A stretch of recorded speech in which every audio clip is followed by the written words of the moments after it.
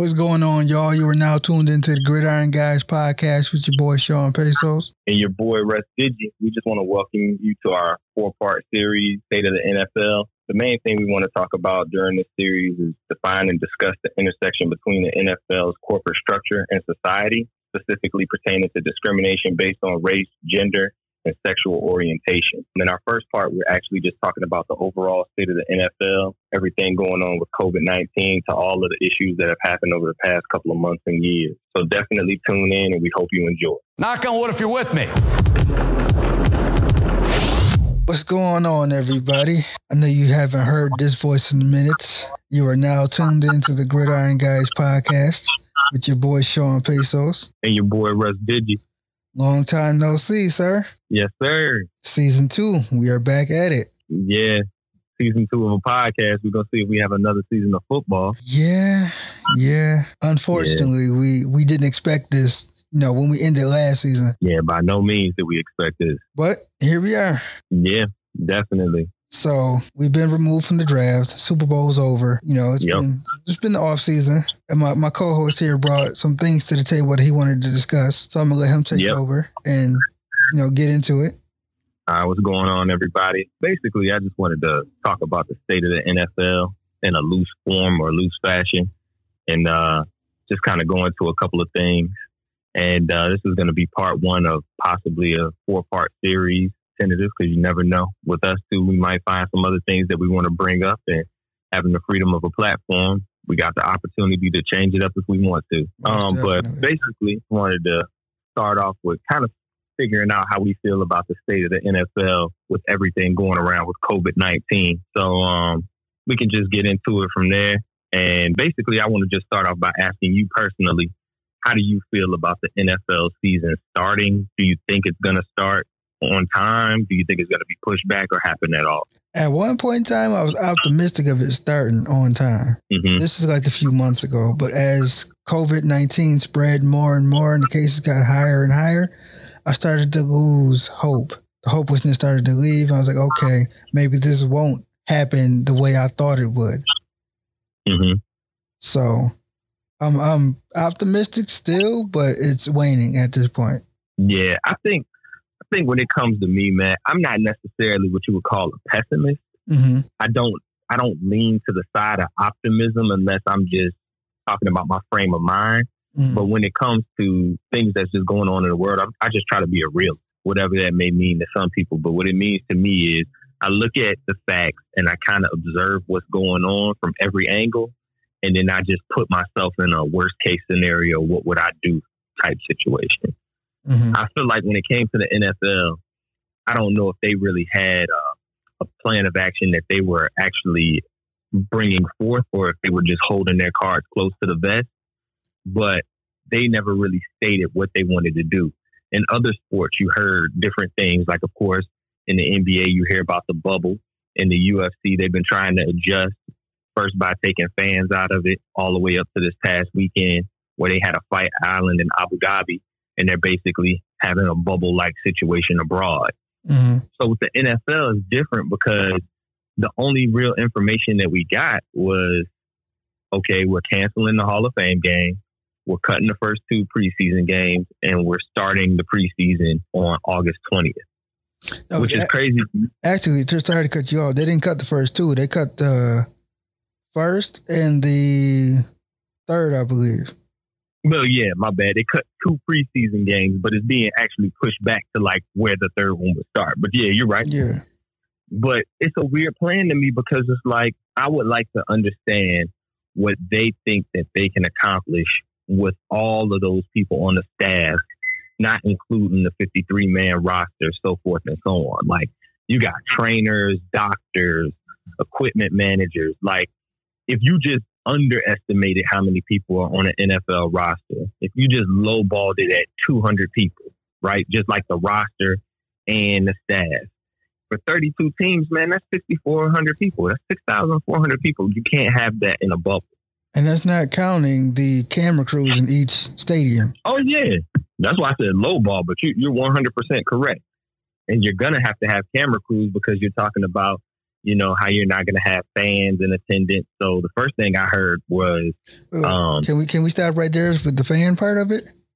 Oh yeah, because I wanted to add something to it because I had plans of going to a preseason game. It would have been the second preseason game, the Bills versus the Falcons here. Oh man! And when they said they were cutting 2 of the preseason games, I was concerned. But then they said they're cutting week 1 and week 3. I'm like, okay, we're still good to go. But as of last week, I called the Buffalo Bills directly, like, hey, are we going to be allowed to be in the stadium? Because New York State guidelines are like, nobody's allowed in the stadium. No fans. Oh, wow. Just team personnel and teams. That's it. Okay. But I heard Roger Goodell say that it's up to the specific teams on what they wanted to do as far as fan capacity. And nobody here has an idea of what's going on. And we're about a month away from this game. Yeah, that's very interesting. Talking to my dad, he has season tickets to the Saints just because he likes football. That ain't even his main squad. Mm-hmm. And the first thing they said was they were taking out the first 8 rows. They were just blocking that off for social distancing. Yeah, I also heard that here too. Yeah, he wasn't interested in going at all. He's like, man, I'm not messing with that at all. And then I heard the Jacksonville Jaguars, I believe they were the first team to say that they were only going to fill the stands up to 25% capacity. And then I heard a couple of other teams were rumored to kind of adopt that same policy. But from my understanding, I don't really understand how you're going to still have adequate social distancing when you have the restrooms, the concessions, and things of that nature when people are going to come in contact with each other. So unless you have information, like somebody watching you, like a doorman, sort of. I mean, but still, at what point in time are you going to just tell somebody they can't go to the restroom? Like, that's crazy. Yeah, that is. It's already 4 people in there. Somebody's just like, I'm going. What you going to do, touch them? It's social distancing. Right. But the information that you're relaying is actually very interesting because that's my point. Like, the NFL isn't really giving us any kind of concrete leadership on what direction they want to go in, right?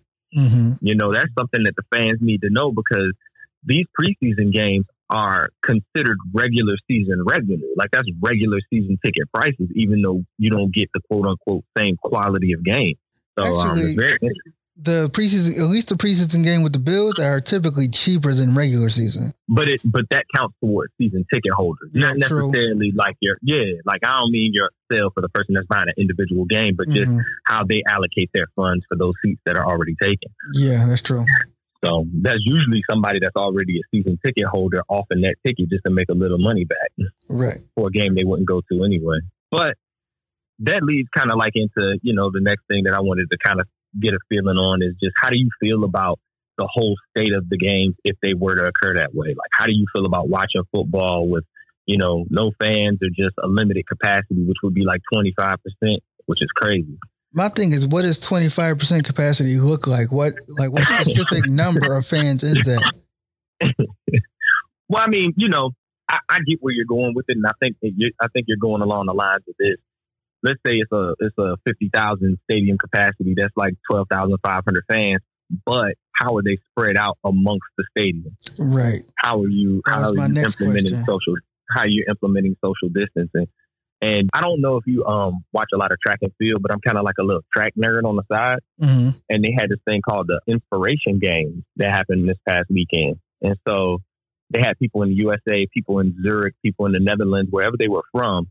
They were racing on the track pretty much alone, and they would sync up the clock, and then everybody would run their race in their respective, place on the track at the same time. So, like, Allyson Felix was racing another woman that was in Switzerland, but Allyson Felix is in the U.S.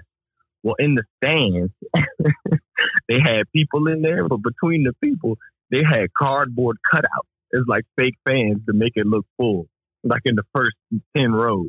I thought it was hilarious. That's kind of smart. But I don't know how effective that is. It's smart, but it looks crazy. You know what I mean? But as far as your question of how the games will look, let's be honest. Some of these teams don't have fans in the stands anyway. Right. So, just not a real shot, but really a shot. You're right. It's just true. It's true. Yeah, definitely. Definitely. I'm just thinking of these preseason games. These aren't really full games. Mm-hmm. So, I've been to preseason games where it's been mainly empty. Yeah. So it wouldn't be a big shock to me to have no fans. Only thing is, it wouldn't be a home field advantage for like a dome team like the Saints or the Falcons or the Colts or somebody like that who relies on that fan like to get them going. Exactly, and that's a key point. That's one of the major things that happens when you don't have fans in the stands. One, you don't have that crowd noise, and that crowd influence is less of an advantage, especially when you're talking about, say, for instance, your home field, and you usually have an advantage for being loud, so the offense can't hear a lot of plays when you're on defense. That's not going to fly anymore. Those people can call their plays and hear everything just fine, if you're reduced by 75%. In addition to that, I feel like a lot of the players, I was watching Odell Beckham's YouTube channel, and he had a panel, not really a panel, but just a discussion at a table with wine and cigars. They're trying to do it classy or whatever. It was Odell, Cam Newton, Victor Cruz, and Todd Gurley. And they were all just discussing everything that was going on. But of course, the three players that are current, Odell Beckham, Todd Gurley, and Cam Newton, they're all coming back from injury. And Todd Gurley, of course, because that's your new running back, and Cam Newton are on new teams. And so it's kind of like a bounce back year. And they were just talking about training while being injured, how that affected them in free agency. And in addition to that, playing in front of the fans, how that affect them. And Odell Beckham was honest. He said he doesn't necessarily play for the fans, but more so than anything, he plays for the people to kind of like inspire the people, and they drive him and give him energy. And a part of that's going to be lost. Yeah. And Todd Gurley, he kept it real gangster. He was just like, look, man, I train by myself. Football is football. It'll handle itself. When I get out on that field, I'm going to be me. Listen, I'm not mad at that statement. He said, I haven't trained this much in my entire life. You know what I mean? And it was like, he said the biggest adjustment was just moving to Atlanta and, getting ingratiated with the community and giving back and doing things like that. But it's just all been hard during COVID. But the training portion and the playing of the game is something that he's not worried about at all, because it's football, and he's been doing this in football for a long time. I get that. And Cam Newton, he was kind of like playing both sides a little bit. Not that he was wishy-washy or anything. I think he just saw it both ways. And then you know how you're influenced after you hear the way somebody else expresses an idea. So I think Todd Gurley kind of pumped him up into feeling like, I'm going to go out there and do what I do. But yeah, it's just going to be interesting. I think in a lot of situations, we've all played sports too, even if it's just on a recreational level. It's a certain person that you might play on the field, and when it's just all y'all, or if you're playing on the court and it's just all y'all, he's a dog. But if he's in front of a lot of people, he doesn't play the same way. Some of these athletes have nerves that affect them in a negative way, and some of them have nerves that affect them in a positive way. I think some of those roles will reverse and kind of even the playing field. A lot of those people who are normally nervous because there's a lot of people out there, they're not worried about the crowd if there's no fans. Even though they know they're on TV, there's nobody to look up. There's nobody booing. So that could play as an advantage to some people too. That could. It could go both ways on that. Yeah. So, just kind of wrapping things up on that end. I'm hoping that the season starts, to be honest with you. I would love to see that, but I just don't think it will, because I don't see a way medically, unless this thing starts dying down, which is at the time that we're talking right now, it's not. It is actually increasing at this time right now. Exactly. So I think that they may just have to, think about player safety and think about the safety of the community, man, and kind of push things back. But hopefully we'll have a season. You triggered me just now. You said player safety. Yeah. That's something that the NFL doesn't really advocate. They say they advocate for it, but I have a stark disagreement with that, because I don't feel they advocate for player safety like they say they do. Mm-hmm. Speak on it. And I will speak to concussions. Okay. I know concussions kind of fell by the wayside. Nobody's really bringing it up now. The NFL claims that they've been doing a better job with that. Mm-hmm.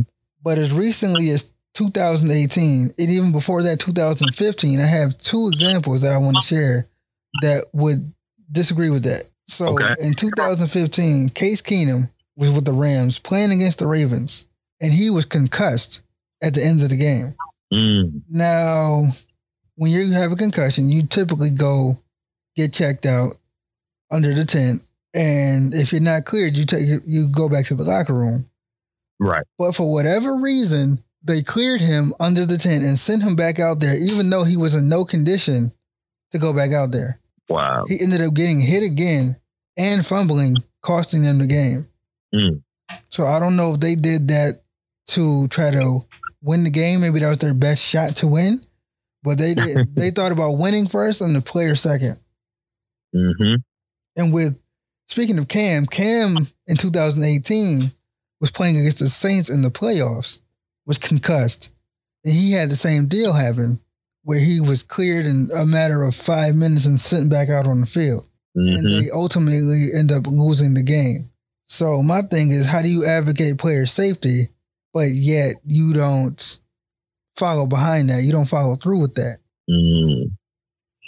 I think the biggest... Oh, my fault. Go ahead. No, I was saying you say one thing and then do another. It's not really adding up. Yeah, for sure. I think the NFL is a very reactionary league.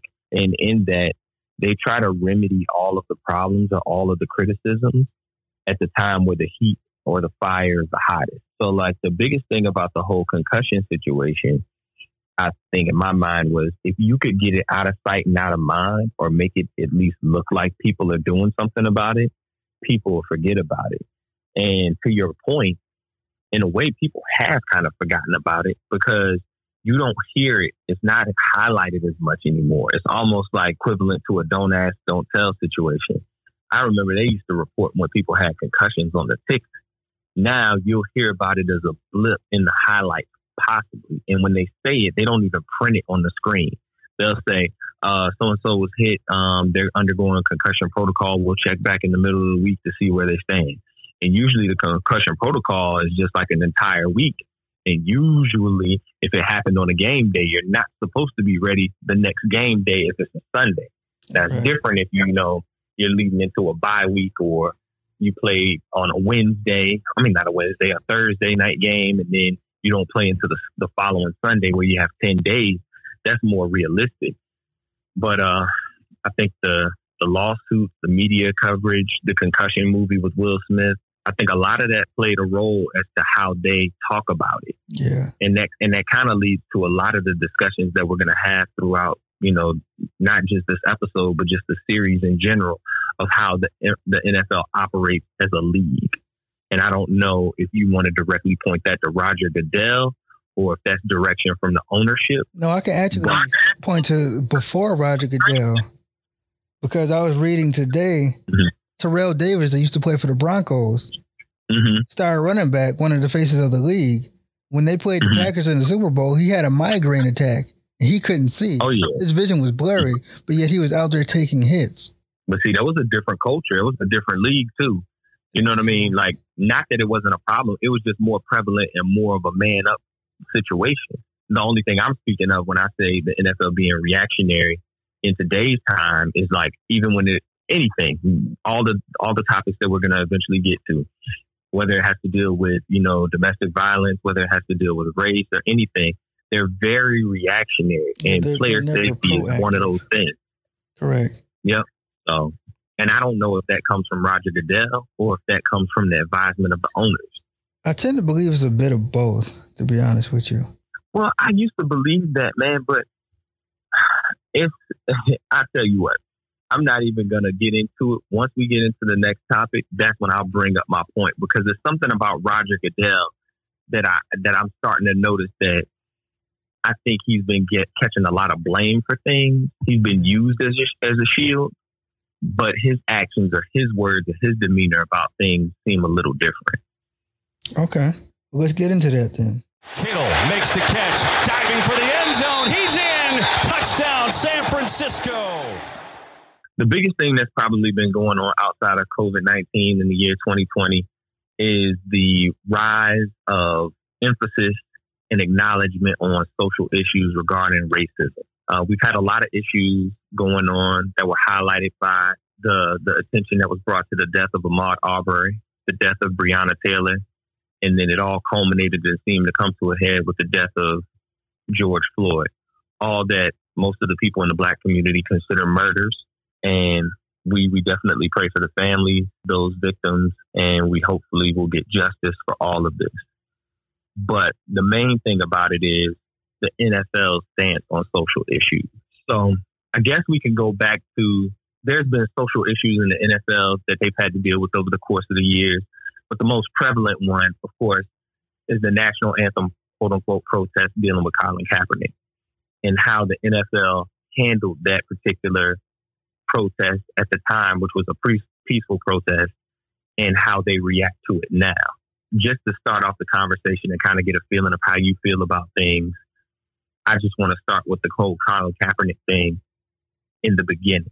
And when I say thing, I don't necessarily mean it to demean it. I mean just like everything surrounding it at the time. How did you feel about what was going on?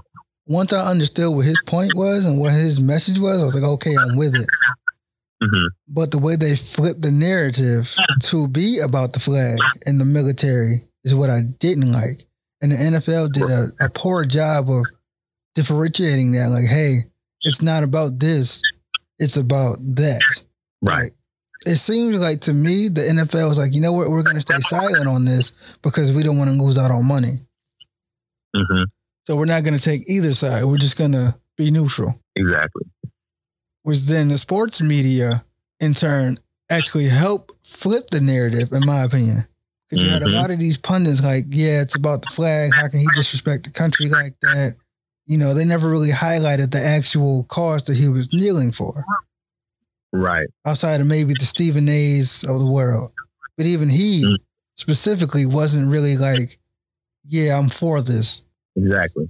So it was, for lack of a better term, a shit show on how they handled it at the time. I agree with that.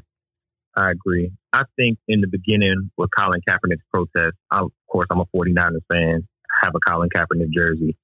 So it was something that was in my face early. The craziest part about the protest is that it was so peaceful that the first time that it happened, they had to get some aerial B-roll camera footage of him actually not standing and just sitting on the bench. Yeah. And I think that's where everything kind of starts for me. It's like this man was just sitting on the bench by himself, not necessarily making a big deal out of it. It wasn't until Nate Boyer, a former serviceman who also played in the NFL for a short stint, came to him and told him that, you know, it was disrespectful, or he felt that it was disrespectful. And from a truth standpoint, it would be more respectful to kneel if you're going to kneel and protest, right? Because that's what people do to honor something. Like, you know what I mean? They honor the fallen by kneeling. Catholic Church, right. It also happens in the Catholic Church. People kneel before God, kneel before the cross, so forth and so on. I'm not going to get religious on people. But at the end of the day, they always neglected to highlight how peaceful the protest was and how Colin Kaepernick was trying to actually compromise with the league and with society as he was trying to bring forth these issues during an election year, right? And so that's the thing about the NFL stance on social issues that's so big. It's like it plays right into the whole thing of them being reactionary. And at the time, I felt like Roger Goodell took a lot of those arrows, a lot of those bullets, and a lot of those hits because he was the spokesperson. But when you look at how these NFL owners right now are so silent about things at the moment, and Roger Goodell is so vocal, whether it was working with the Players Coalition, whether it was working with Jay-Z and Rock Nation, whether it was actually coming out and speaking to Colin Kaepernick's protest 4 years later, it's like he's trying to do something, but at some point, it's only so much he can say. And I know a lot of those are because of legal reasons, because they actually have a settlement. But at the other end, I think he's kind of, you know, he's got his hands tied with the ownership. So I just kind of feel like it's a weird situation, but I'm hoping that things improve. But you can't improve without, you know, going through that fire initially. I just wish that they would have, like, they publicly apologized, but they never publicly apologized to Colin specifically. And I think part of that is because if you realize what happened with the lawsuit, the main thing about the lawsuit was that they were blackballing him, for lack of a better term. You know what I mean? Like they were basically trying to keep this man out of the league. And in a way, I feel like an apology is almost like an admission of guilt, you know, which would have a lot to do with what that settlement might be and how much they can actually speak on it. And I feel like Roger Goodell tried to apologize in code. not shooting them any bail or anything like that, but just it feels that way.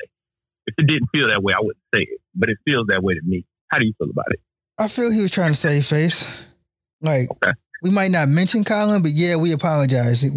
We knew what he was doing was, for a good cause, but we didn't want to admit to it then. But we're going to admit to it now to make everybody seem like, hey, we're on the same accord here. Yeah. So that leads me into something else that happened over the summer. When Drew Brees made the comments about flag and how he didn't like any disrespect of the flag on Yahoo Finance, of all places, to have an interview and bring that up. How did you feel about it? I mean, I know how you feel about the Saints. No, this thing about, this is not even football related. And I had right, for sure. I had an online argument about this, and I specifically said this is bigger than just football. Definitely. But how I felt at the time, I'm like, come on, Drew, you should know better than this. You're in a predominantly black city with predominantly black teammates, and you do a lot for the community. You should know better than this. But as I was made to see, he's in a bubble. Speaking of bubbles, he's in a bubble where he doesn't deal with that on the everyday basis. Yeah, he's in the community, but it's not something he faces every day he wakes up. So when he sees that flag, he only sees a certain image. But when he said this feels disrespectful to his grandparents, I thought about my relatives and, who fought in the war. Exactly. And had to come home to scrutiny and almost certain death at some point in America. So I'm like, how can you say it's disrespectful to your grandparents when your grandparents fought with people who didn't come home to the same love? Exactly. 100%. When I first heard the comment, I just couldn't believe he was that tone deaf. A lot of times I try not to go around this world thinking that people are as stupid as they are.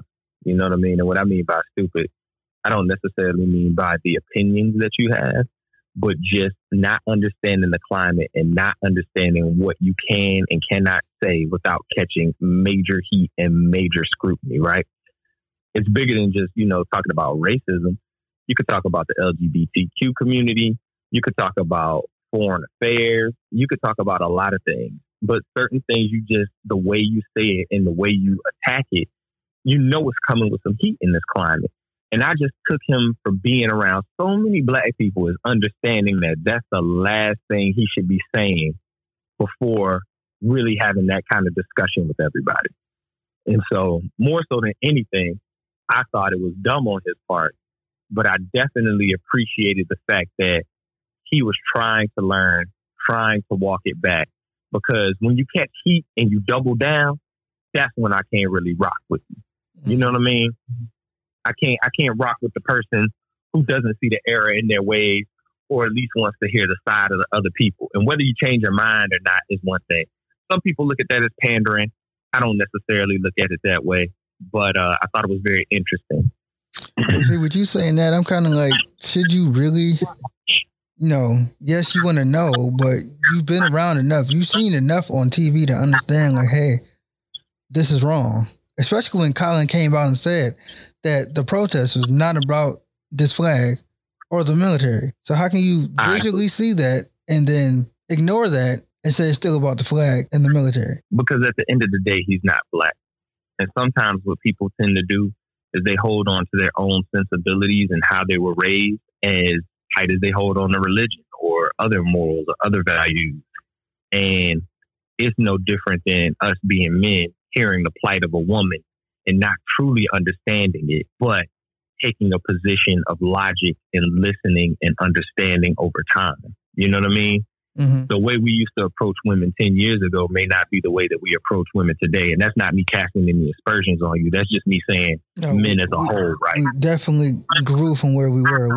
We evolved. Exactly. Well, some of us have evolved, but that's... Yeah, and some don't. And it's the same thing with race, right? Mm-hmm. Some white people have definitely grown, you know what I mean? And some just won't grow, and some are still in the process of growing. And so you also have to allow them to be able to make a mistake and try to atone for that mistake if they feel it's one, right? Right.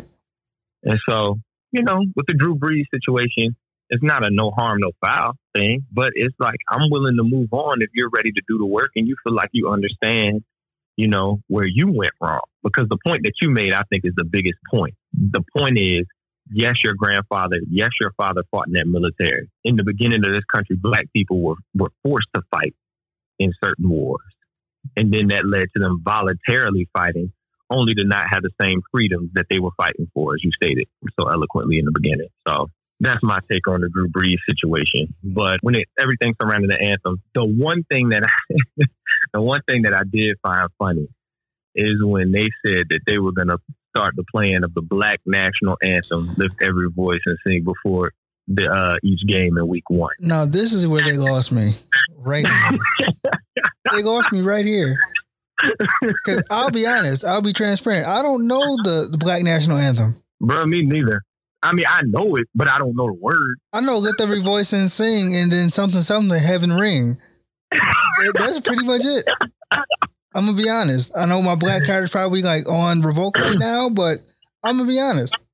Nah, man, that's a non-revocation right there, man. I think 75% of the black people, and I'm just throwing an arbitrary number out there, don't know the words word for word, you know? And I'm like, the Black National Anthem was not what we asked for. We didn't ask for that to be sung at the beginning of every game. We're focusing on police brutality specifically. Mm-hmm.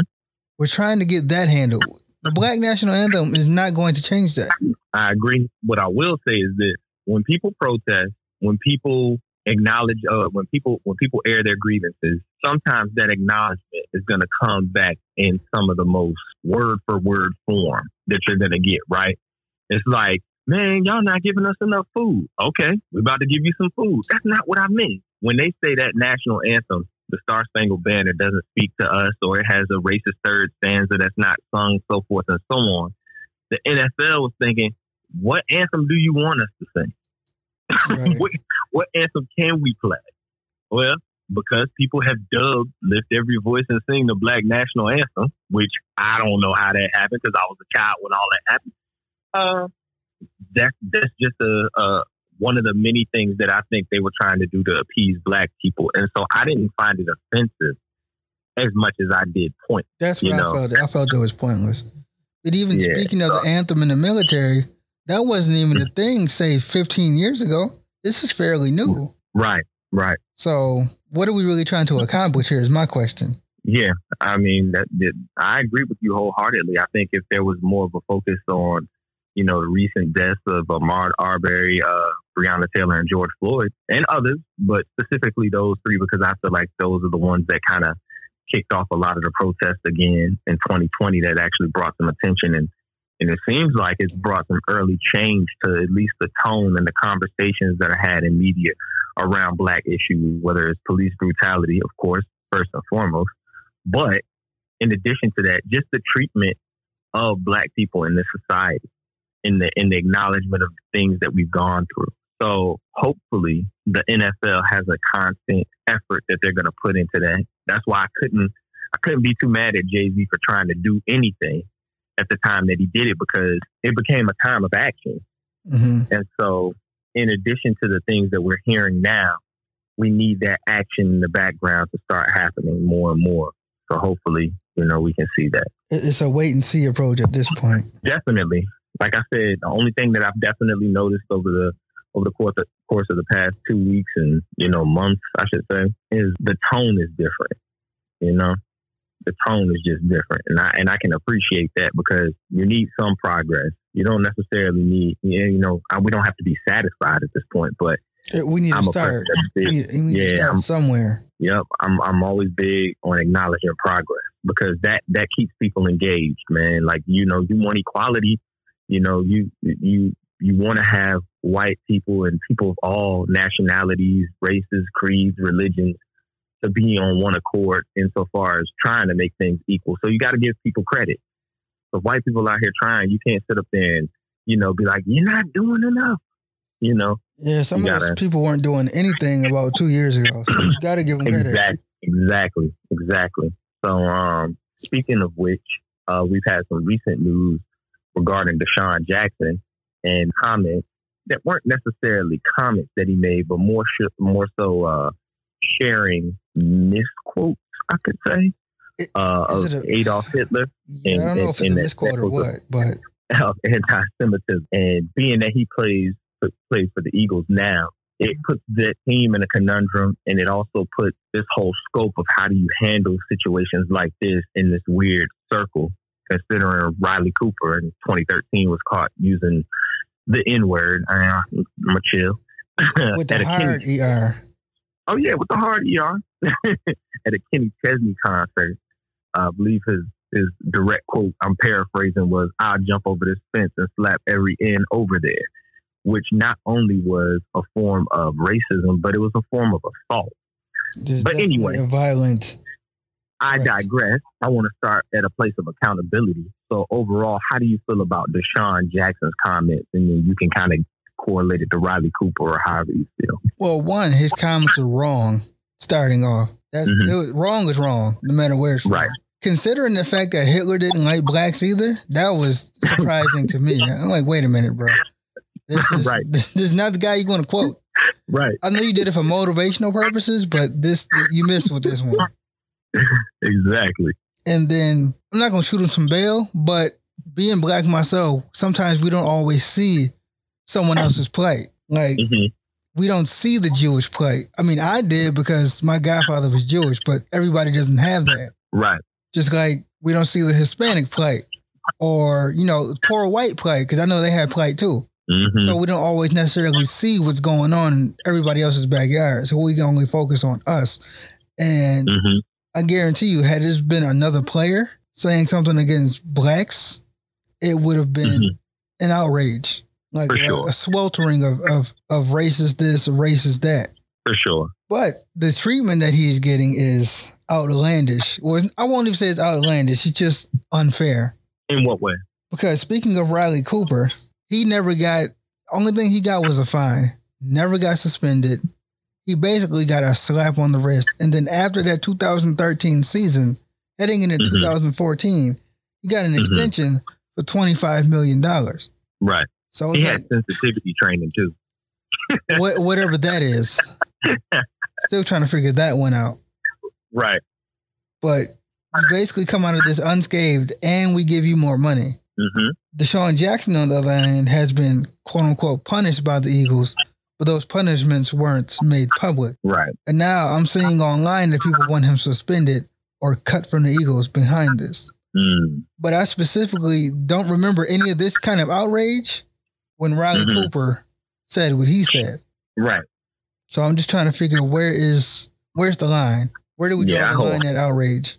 Yeah, I agree with you in that regard. When I first heard about the situation, I was actually going back and forth with my cousin and producer Chi, and we were trying to figure out exactly what was the quote, because this also leaked into the NBA in a way when a former player, Steven Jackson, backed him up, and we were just kind of trying to figure out what it was that he said. So Chi found the actual clips from the story. So this was posted to his IG story, but it's highlighted pages. And the only reason why I bring that up is because in some ways, man, when people say certain things, they're speaking from their heart, right? But when you read things and you learn stuff for the first time, you ever know one of those people, and you may be one of these people, this isn't a criticism, but you ever notice somebody that as soon as they get some information, they're so happy and eager that they learn something new that they want to tell somebody or express it. They want to share it. I look at this in that way, and definitely it's stupid because it goes back to the Drew Brees thing, right? Where you can't be tone deaf, right? As soon as you see Adolf Hitler, you know that's a bad dude, right? That's not the place you should be.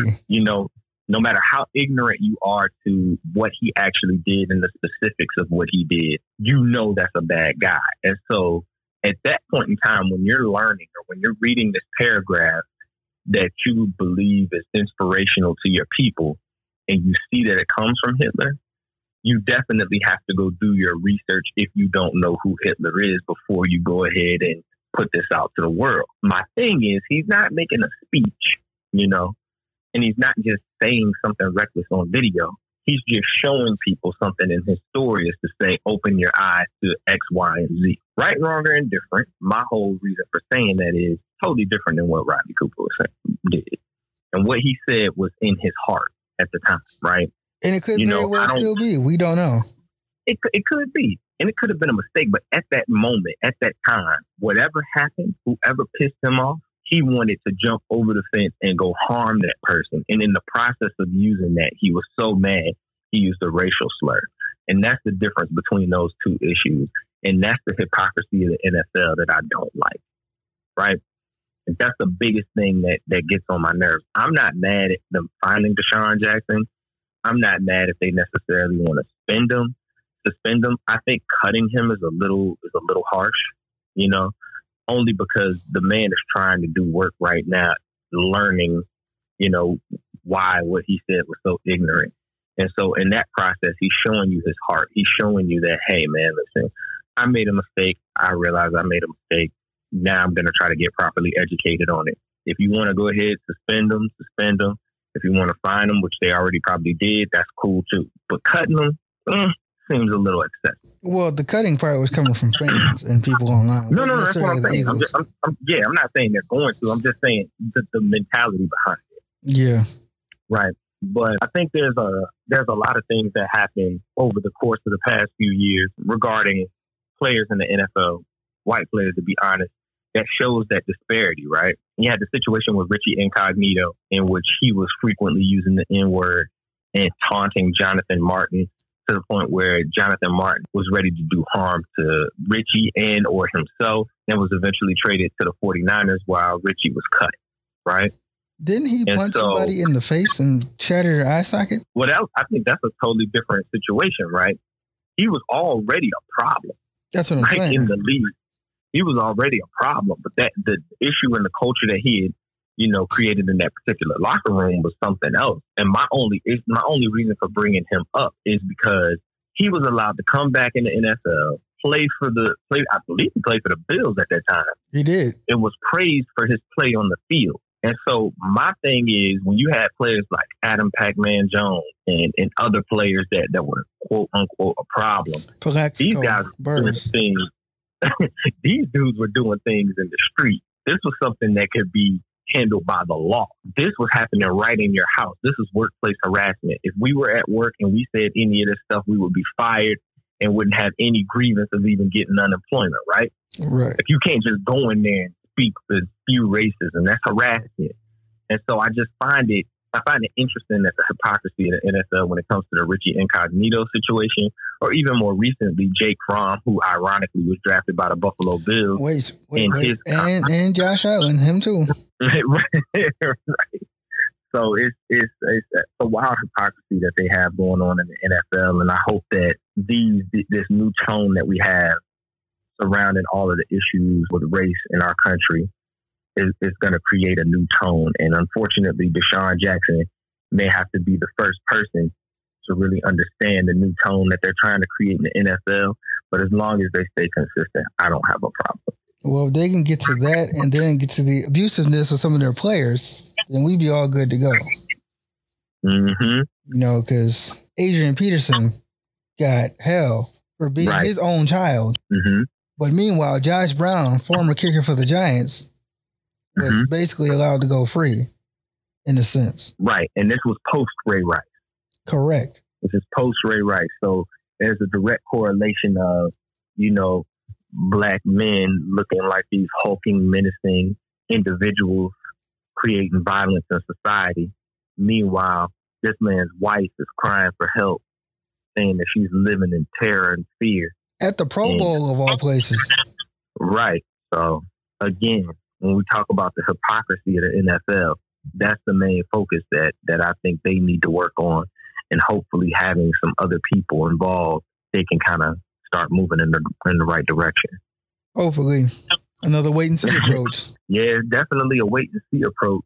I think the funny part about the whole wait and see approach is, again, Roger Goodell is the one that seems to be doing all of the talking. But how do you feel about the lack of ownership speaking up about what's going on, especially since they've been highlighting it here recently? Jerry Jones, one of the people he just loves to be in the media. Out of all the owners, he loves to be in the media. How do you feel about that? Well, I'm not really surprised with Jerry Jones. If it doesn't concern the Cowboys directly, he doesn't care. I knew that a while ago. Mm-hmm. But as far as some of these other owners, I'm not really surprised either. The owner of the Texans, I'm not surprised with him. Yeah. The owner of the Titans, I'm not surprised with him. Mm-hmm. The owner of the Washington squad, which we'll talk about in a minute, I'm really not surprised with him. But there are some owners speaking up. Yeah. Like Arthur Blank has spoken up, has, donated money and all of that. Yeah. But Jerry Jones, I'm not really surprised. Mm-hmm. I mean, he'll allow someone like a Greg Hardy to play on his team. As long as it helps the team win, that's all that matters to him. And that's how I view it too, man. I think he is all about the almighty dollar. And when people understand that about him, they'll stop asking a lot of questions. They'll stop asking certain things of him. And it's up to you to support him, whether you're a black player on his team or you're a black fan of his organization, Yeah. At the end of the day, that's what it is for him. There's different owners. Like you said, Arthur Blank is one who stepped up and donated money. The 49ers Jed York hasn't released like a particular statement per se, but they put things out on social media. And being that they were the ones that not even cut Colin Kaepernick when all this was going on, his support seems to be consistent with the support that he always shows. Okay. It's a behind the scenes. I'm not going to say much, but I understand. And he's a fairly young owner. I think he's only older than me by maybe 2 or 3 years. He's definitely young. He was Eddie DeBartolo's nephew. So Eddie DeBartolo's sister married John York, I believe. And so that's why Jed York's last name is York, but it's still all in the family. Right. So, yeah, man, I think when it comes to Jerry Jones, man, you know what it is. There's going to be a point in time where someone's going to ask him about that, and his reaction to it will show me how shrewd he is. But being that he's had time to prepare for it, I definitely feel that he'll probably, have a prepared answer or a way to navigate through that question. Unfortunately, I think it's going to take one of Jerry Jones's players to be a victim for him to really say something. Well, yeah, he has a couple of players, and I mean, Gerald McCoy. He is not like a lifelong Cowboy or anything, but he's spoken up and he said his piece. But he has a lot of players that I don't want to call them yes men. I don't like, They fall in line. Yeah, they definitely do. And so it'll be interesting to see how this stuff plays out, because I don't think he has the type of players in that locker room that, at least the ones with the cachet, the Dax, the Zekes, you know what I mean? Yeah, Amari they aren't really the speak out type of players. So he kind of has like the best cover in the world when it comes to those players. Yeah. Because, a player that would have said something is now no longer in the league. Yeah. Yeah. Dez Bryant. Yeah. I mean, definitely. So he talked so much. He talked himself out of the league. Yeah. That's sad. Which is unfortunate. It's unfortunate, but that's the truth. That man said he spoke his mind. But, speaking of the Cowboys, we can definitely speak about their rival. In the news that's come out this week on Monday, the team officially stated that they will retire the name of the Redskins and the logo as well. And they will reveal a new name soon. But it's been a long time coming with that situation. And being that I'm in the DMV area, even though I'm not part of the V that they consider the V, which is Northern Virginia, it's all the same, man. How do you not consider it's still Virginia? Yeah, but man, that DMV stuff is a little different, man. Like, I got to claim the 757. Like, if I say Virginia, out of state people be like, oh, okay, Virginia, that's what's up. But DMV people be like, nah. She went from Newport News, Hampton, yeah. No, that's 75. That's 757. Okay. I don't even know if Richmond people can really claim DMV. They could probably get away with it, but really like Fredericksburg and Alexandria and all of that stuff, Crystal City, all that area up there. Okay. You know what I mean? But nonetheless, I say that to say, we have a ton of Washington football team fans around. And my one of my childhood friends, the brother of my best friend, he said a long time ago when he went to church one day, Deacon had told him that the Redskins were cursed because their name was a racial slur. He might have been like 16 at the time, which would have made me around 13 or 14. So this is it was very long time ago. Yeah, it was very interesting to hear that. That was kind of like one of the first times I heard somebody even speak on that, right? And so I'm trying to do the math here because the Washington squad won a ring in the early 90s. I do remember that. Yeah, so it was after that ring, but they hadn't won anything. Yeah, it was after that ring, and they hadn't won anything in a while. And when he was speaking on it, that's what the deacon said. You know what I mean? And so it kind of like it was weird because, like you said, that's the first thing you think of. Well, they won before, but then as you start to realize how long it's been since they won, I can only go from the time that I heard that statement being made, and they ain't won nothing since.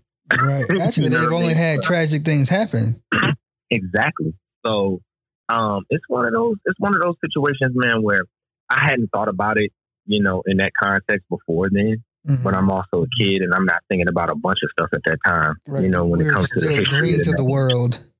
Exactly. And so when I heard that made me actually think of how it was offensive, and then I thought about all of the other names that they could be, and we hate Florida State, no shade. But I was like, well, maybe they can call themselves the Seminoles or adopt another tribe name or whatever. Just thinking. But after hearing that, I thought it was pretty interesting that it took so long for them to even address it. But the beauty of everything was the climate and the tone changed once the world was in an uproar after George Floyd's murder. And so these corporations and shareholders like FedEx, it's FedEx Field. When they say we're going to take the name off the stadium, we're going to stop supporting you, and Nike's like, yo, we're not going to sell your merch. Yeah, it got they start hitting the pockets. It got real, and I think that's the kind of acknowledgement that we got to have when we speak on that. And yeah, man, I think it's pretty cool. How you feel about it? See, with the whole changing of the name, I made it a conscious effort last season on the podcast to not call them by that name because I knew it was wrong. But I'm also seeing these statistics out here. I don't know if they're true or not, but they're saying that a lot of natives are not even thinking about the name. They don't really care. I don't know how true that is, but I'm like, they still need to, like, if they had a team called the Washington N-Words, I'd be upset, regardless if somebody else is not upset or not. It's still wrong the way it goes. Yep. And I was trying to figure out how they even got to the name in the first place. Well, I mean, when you made it in 1933, just think about it. Think about it. The main thing with the Cowboys and Indians was a thing, back then. Like John Wayne, they were considered to be the villain. You know what I'm saying? So it's like you got that whole dynamic going on, and that just goes to show you how long some bigotry can last in this country, man. It's something that needs to be addressed. It's not something that I honestly admit that I was super passionate about, only because I feel like that's something that the Native Americans would need to bring more and more to the forefront. And I saw some that did. And I did see some others that kind of didn't have a problem with it. And so it's not that I didn't want that battle fought, but I'm only going to fight as hard as you fight. You know what I'm saying? And so it's not that I didn't want to see it changed. I definitely thought it should have been changed, but it wasn't something that I was going to, go to the top of the hill and yell for. You know what I mean? Right. But I definitely appreciate it happening. And it's interesting. So just to have a little fun with it. I heard a couple of names out there. Yeah, a couple of names I liked. So we got the Washington Redhawks, the Washington Red Tails, the Washington Warriors, which I thought about way back then. I ain't gonna lie. The Washington Wolves or the Red Wolves. How you feel about it? I personally want to go with the Red Tails because there's already one Warriors team that I can't stand. So 2, no, I'm good. Alliteration, man. You gotta go with the alliteration. Yeah, that's cool and all that, but they had a team in the NBA called the Washington Bullets, and that eventually changed. So fire. That shit was fire. That should go back. That's because DC was nuts back then. You don't mean that. I mean it wholeheartedly. The jerseys were fire. Man, listen, bro. Like the Washington Wizards is just like, I get the alliteration, but man, oh man, that was dumb. Wizards? That's why that franchise ain't supported right now. Wizards aren't hard. but Red Tails, I'm a little, I don't know. You know what I'm saying? Just because I'm thinking about the movie, Well, I'm thinking of what it stood for. Yeah. I mean, man, listen, Red Hawks I'm not down for because I feel like we got a lot of birds. You know what I'm saying? We don't need more birds. And I'm not mad at the Wolves. I'm not mad at them. They need to come up with some more names, I feel. Because, I mean, you can howl. You know what I'm saying? Like a real wolf howl is hard. Like, imagine them playing that at the beginning of the game. That's kind of hard. Yeah, but what makes them different than the Minnesota Timberwolves? They're both howling. Yeah, but this time they playing football, man. You can't be a wolf hooping. Hooping is different, man. You gotta chill with the animals when it comes to hooping, man. Like, you know what I'm saying? You're not in the jungle or nothing like that, man. You on the court. That's why. What you gonna have a wizard for? What's some magic, man? We don't need that mess, man. Bullet, dog. All right. All right.